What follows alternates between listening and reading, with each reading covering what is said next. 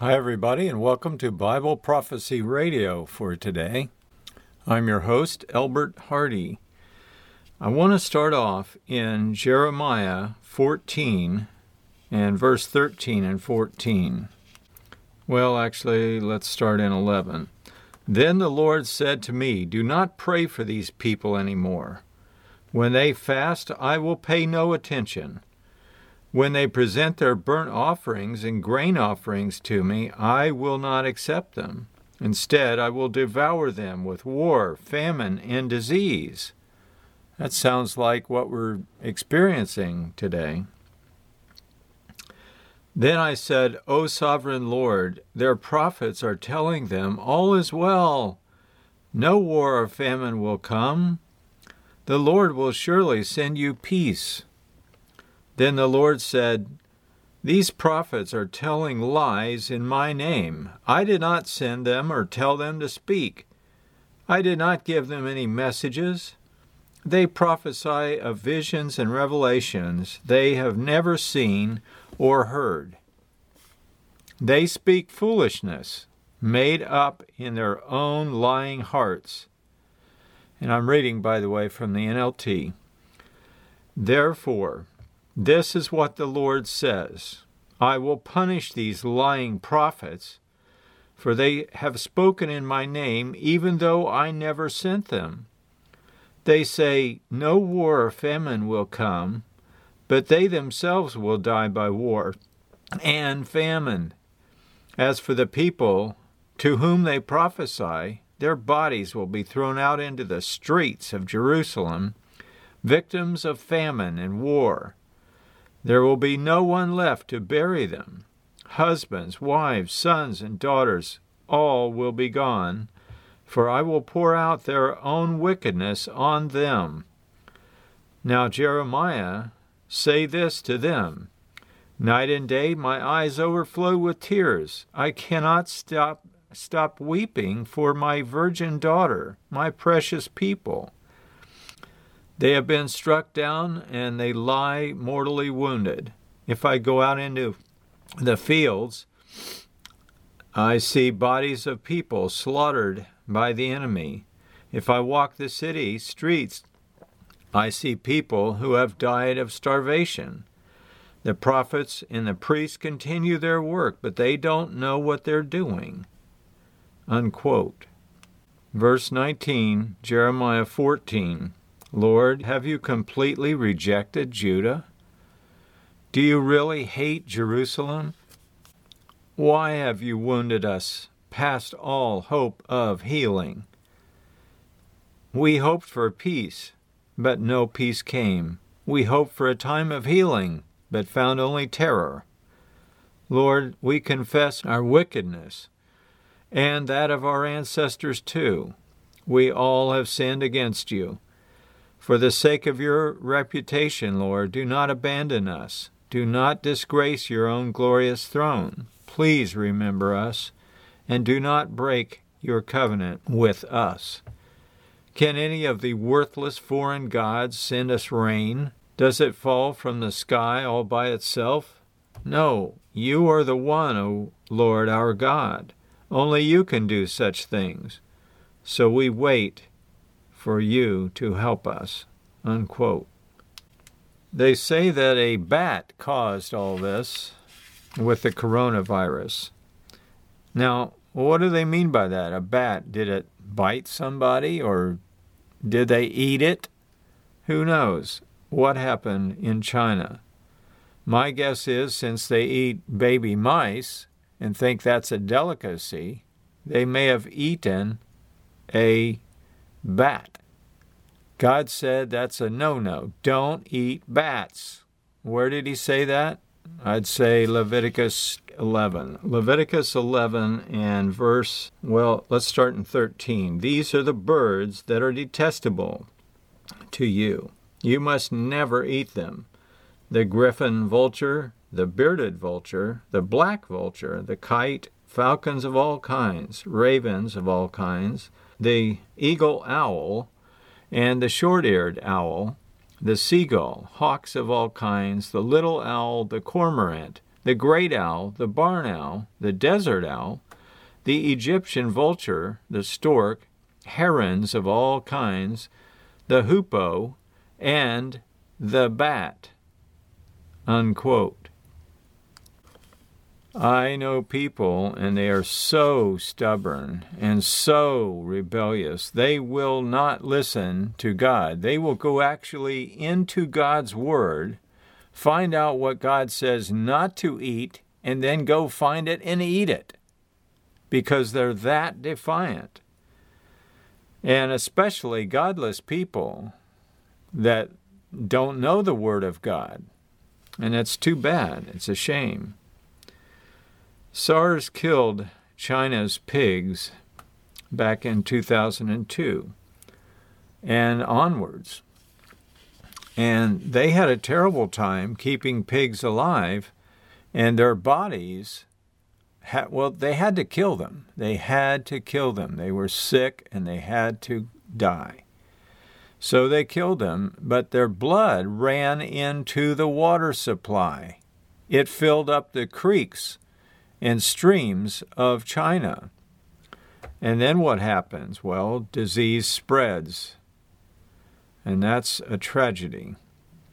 Now let's flip on over to Matthew 24, and we'll start in verse 5. "Don't let anyone mislead you, for many will come in my name, claiming I am the Messiah, and they will deceive many." So we've got to be careful what we hear, whether it comes from our government, from the media, or, yes, even from pastors and teachers. We've got to be careful. Not every one of them is telling the truth. They will deceive many. And you will hear of wars and threats of wars, but don't panic. Yes, these things must take place, but the end won't follow immediately. Nation will go to war against nation and kingdom against kingdom, and there will be famines and earthquakes in many parts of the world. But all this is only the first of the birth pains, with more to come. Then you will be arrested, not zapped out of here, no, in some rapture, no. Arrested, persecuted, and killed. You will be hated all over the world because you are my followers. And many will turn away from me and betray me and hate each other. And many false prophets will appear and will deceive many people. Sin will be rampant everywhere, and the love of many will grow cold. But the one who endures all the way to the end will be saved. So that's what Jesus is telling you and me that we have to do. Endure all the way to the end. And that may not be that far away. And it's not going to be easy. We're not going to be in our comfort zone much longer, seems to me. We have had a good life up until this point, but now things are different. It's really, really quiet and peaceful, but it's kind of like, how long can you tread water? Well, how many of us in America grow even 0.5% of the food we ingest? Do you? Do I? I have a lot of gardens. They're tub gardens, totes. I garden in containers. That's it. So how much food can I get out of containers? Depends on how many containers, I suppose. But I've got quite a few. Anyway, I've got a lot of things growing. Sweet potatoes, regular potatoes, peas. Let's see. I've got onions and garlic and strawberries and blueberries and mangoes and avocados and several other things. But that doesn't mean I can survive even one day on what I grow. I can't force a mango to ripen or to grow into maturity except once a year. And I'm not the one doing the growing. I just stuck the trees in the ground and harvest their fruit when and if it comes into fruition. But to carry on, verse 14, the good news about the kingdom will be preached through the whole world so that all nations will hear it, and then the end will come. We can't save ourselves. That's the whole deal. No matter how much you grow, you're probably not going to be able to be totally self-sufficient. There's this guy on YouTube, Self-Sufficient Me, Mark is his name, and he lives in Australia. And he's quite the gardener. He grows a lot in raised beds and containers, some trees on the ground and such. But he's got all kinds of stuff, and he makes a lot of good videos. So I suggest that you check him out.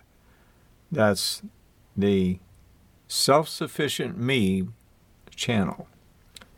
The day is coming, verse 15, when you will see what Daniel the prophet spoke about, the sacrilegious object that causes desecration. That would be standing in the holy place. Then those in Judea must flee to the hills. A person out on the deck of a roof must not go down into the house to pack. A person out in the field must not even return to get a coat. How terrible it will be for pregnant women or nursing mothers in those days. And pray that your flight will not be in the winter or on the Sabbath, for there will be greater anguish than at any time since the world began. See, we're not quite there yet, are we? No.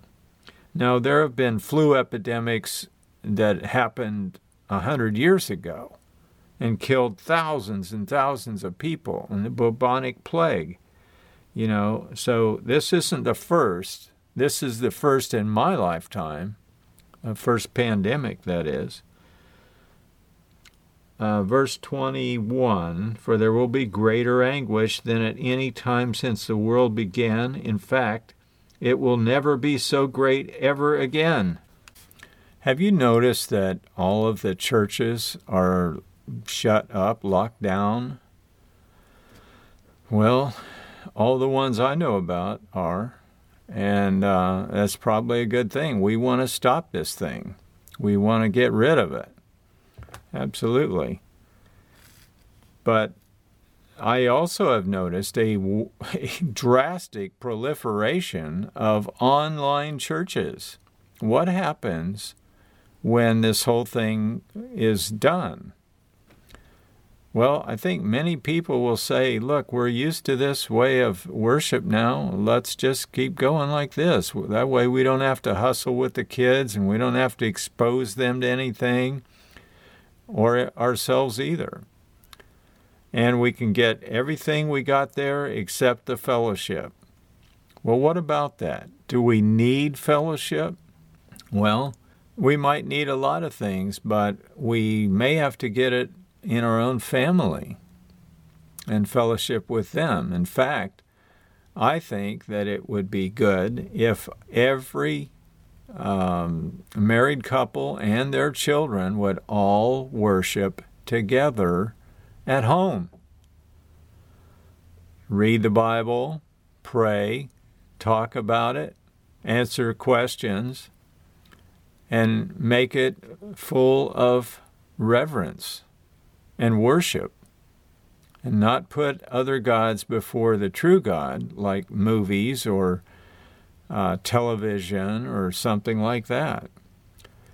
I am trying to call people to repentance, and I think that's what each one of us needs, including me, myself, and I. I'm no better than you or anybody else. No, I'm only human just like anybody. But there are tough times coming, and the teachers of prophecy need to not kiss up to people and say, oh, nothing's going to happen to you. It's going to be all right. Well, yes, it will be all right when Jesus returns.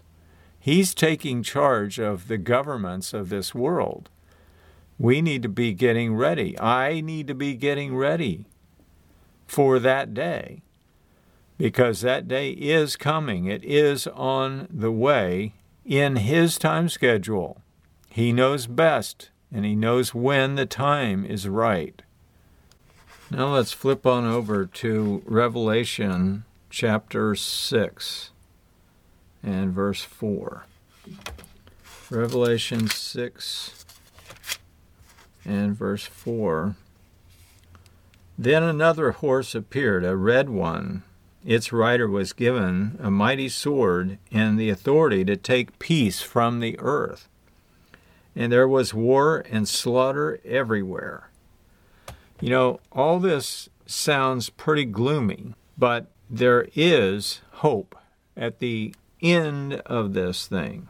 So let's see where that hope might lie. Let's go back to 5, chapter 5, where the Lamb opens the scroll. Let's start in verse 6. Then I saw a lamb that looked as if it had been slaughtered, but it was now standing between the throne and the 4 living beings and among the 24 elders. He had 7 horns and 7 eyes, which represent the sevenfold Spirit of God that is sent out into every part of the earth. He stepped forward and took the scroll from the right hand of the one sitting on the throne. And when he took the scroll, the 4 living beings and the 24 elders fell down before the Lamb. Now the Lamb is Jesus. Each one had a harp, and they held gold bowls filled with incense, which are the prayers of God's people. And they sang a new song with these words, "You are worthy to take the scroll and break its seals and open it. For you were slaughtered, and your blood has ransomed your people, the people for God, from every tribe and language and people and nation. And you have caused them to become a kingdom of priests for our God, and they will reign on the earth." Unquote. That's talking about you and me, folks. Believers, people that are getting themselves prepared and ready for this role as a kingdom of priests. What do I mean by a kingdom of priests? Well, we are to be kings and priests. Now, what does that mean? Well, we administer to the people their spiritual needs and their physical needs. The king takes care of all their physical needs. The priest takes care of all their spiritual needs. And therefore, we will help complete those wonderful people in the future under the auspices of none other than Jesus, the King of Kings. Verse 11, Then I looked again, and I heard the voices of thousands and millions of angels around the throne and of the living beings and the elders. And they sang in a mighty chorus, Worthy is the Lamb who was slaughtered to receive power and riches and wisdom and strength and honor and glory and blessing. That reminds me of another scripture, but let's see if we can hold on to that thought and then come back. John chapter 10 and verse 10. John 10:10. That should be easy enough to remember. John 10:10. John 10 and verse 10 says this, The thief's purpose is to steal and to kill and to destroy. My purpose is to give them, that is, his people, his sheep, if you will, a rich and satisfying life. I am the Good Shepherd. The Good Shepherd sacrifices his life for the sheep. That's what he's talking about back in Revelation, where he says he was slaughtered. A hired hand will run when he sees a wolf coming. He will abandon the sheep because they don't belong to him, and he isn't their shepherd. And so the wolf attacks them and scatters the flock. The hired hand runs away because he's working only for the money, and he doesn't really care about the sheep. I am the Good Shepherd. I know my own sheep, and they know me, just as my Father knows me, and I know the Father. So I sacrifice my life for the sheep. I have other sheep, too, that are not in this sheepfold. I must bring them also, and they will listen to my voice, and there will be one flock and one shepherd. The Father loves me because I sacrifice my life so that I may take it back again. No one can take my life from me. I sacrifice it voluntarily. For I have the authority to lay it down when I want to, and also to take it up again. For this is what my Father has commanded." Unquote. Now let's go back to Revelation chapter 5 and continue in verse 13. There's only 2 more verses in this chapter. "And then I heard every creature in heaven and earth, and under the earth, and in the sea. And they all sang this: Blessing and honor and glory and power belong to the one sitting on the throne and to the Lamb forever and ever. And the 4 living beings said, Amen. And the 24 elders fell down and worshipped the Lamb." I'm not going to stop worshiping because of this virus. Do you know that the virus itself can endure very cold temperatures, like down to minus 25 degrees or somewhere? And after that, it'll die. But as far as the heat goes, you have to get it up to 131 degrees before it will kill the virus. But there are other ways of killing a virus. One of those is with chemicals. I happen to have a backyard full of Kalanchoe piñata plants. Kalanchoe piñata is a medicinal plant that comes from Guam. My dad bought 1 leaf of that, and now my whole yard is full of it. It's an invasive plant, but it has 49 different chemicals in it that have been analyzed, and one of them is a virus killer. It is antiviral. It has antifungal properties. It also has antibacterial properties. So 1 leaf of that, if you carry that around and you touch something you need to clean your hands with, use one of those leaves. You can wipe it off and wipe on your skin until it turns green. It has juice in it. It's a succulent. And so, but that will kill a virus, reportedly. So anyhow, God is providing a way for us to kill this thing and hopefully never see it again. Now, the other viruses, like the common cold, I used to work around people that would come to work sick every single time. And I just really hated that. I didn't hate them, I just hate what they did, because the fact is that they get reimbursed for their sick leave time if they don't take it. Well, shame on them. They should take it for the concern, the care of all the people in the office.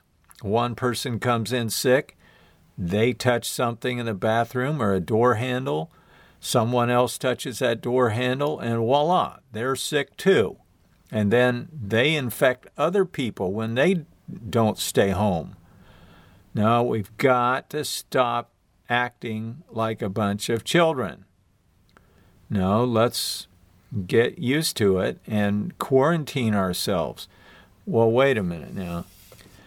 That's not the whole story. Sometimes they have children that have to be taken care of, and so they must go and take them to the daycare center. The kids pick up the virus that somebody else's kid has, and they bring it home. The parents get it. What are they going to do? They can't just shut down everything.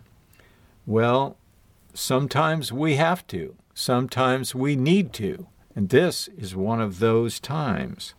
Forget about daycare. Keep the kid at home. Stay home. If they tell you, if your government tells you to stay home, then stay home. So anyway, I'm not preaching at you. I'm preaching at me too. So I need to be careful not to disobey the rules. If there's a curfew, I'm going to be there at 9 o'clock or whenever it is in my home. So anyway, I hope you do the same thing. Go ahead and just follow through on what they tell us to do, and let's keep away from the coronavirus. And that's the way to do it. You finally get rid of the thing. And by the way, don't eat bats. But anyway, it's not really very funny. But here's a thought. Let's look at this from the standpoint of biological warfare for a second. Now, everybody on Earth knows how to destroy America if they want to. And look what's happened. Look what's happening to our economy and our money that's coming in. Now we're printing $2 trillion more as a stimulus package for the people. Well, what does that do? It devalues the value of our dollar. And it does that in front of the eyes of the whole world. But sometimes things like that come along and we can't help it. We've got to do something. And our president is trying to do a very good job and trying to prevent bankruptcies and such. Anyway, I'm nearing the end of the podcast. I've got to go. Study the scriptures. Now that you've got more time to do it with your family, please, and pray with them. Take care of one another. Love on each other, except if they're sick. If they're sick, stay away from them. Stay out of their room. Help them when you can. Wear your mask. And take chemicals with you to kill the virus. Until next time, this is Albert Hardy for Bible Prophecy Radio. You can go to my website, itellwhy.com. We'll see you there.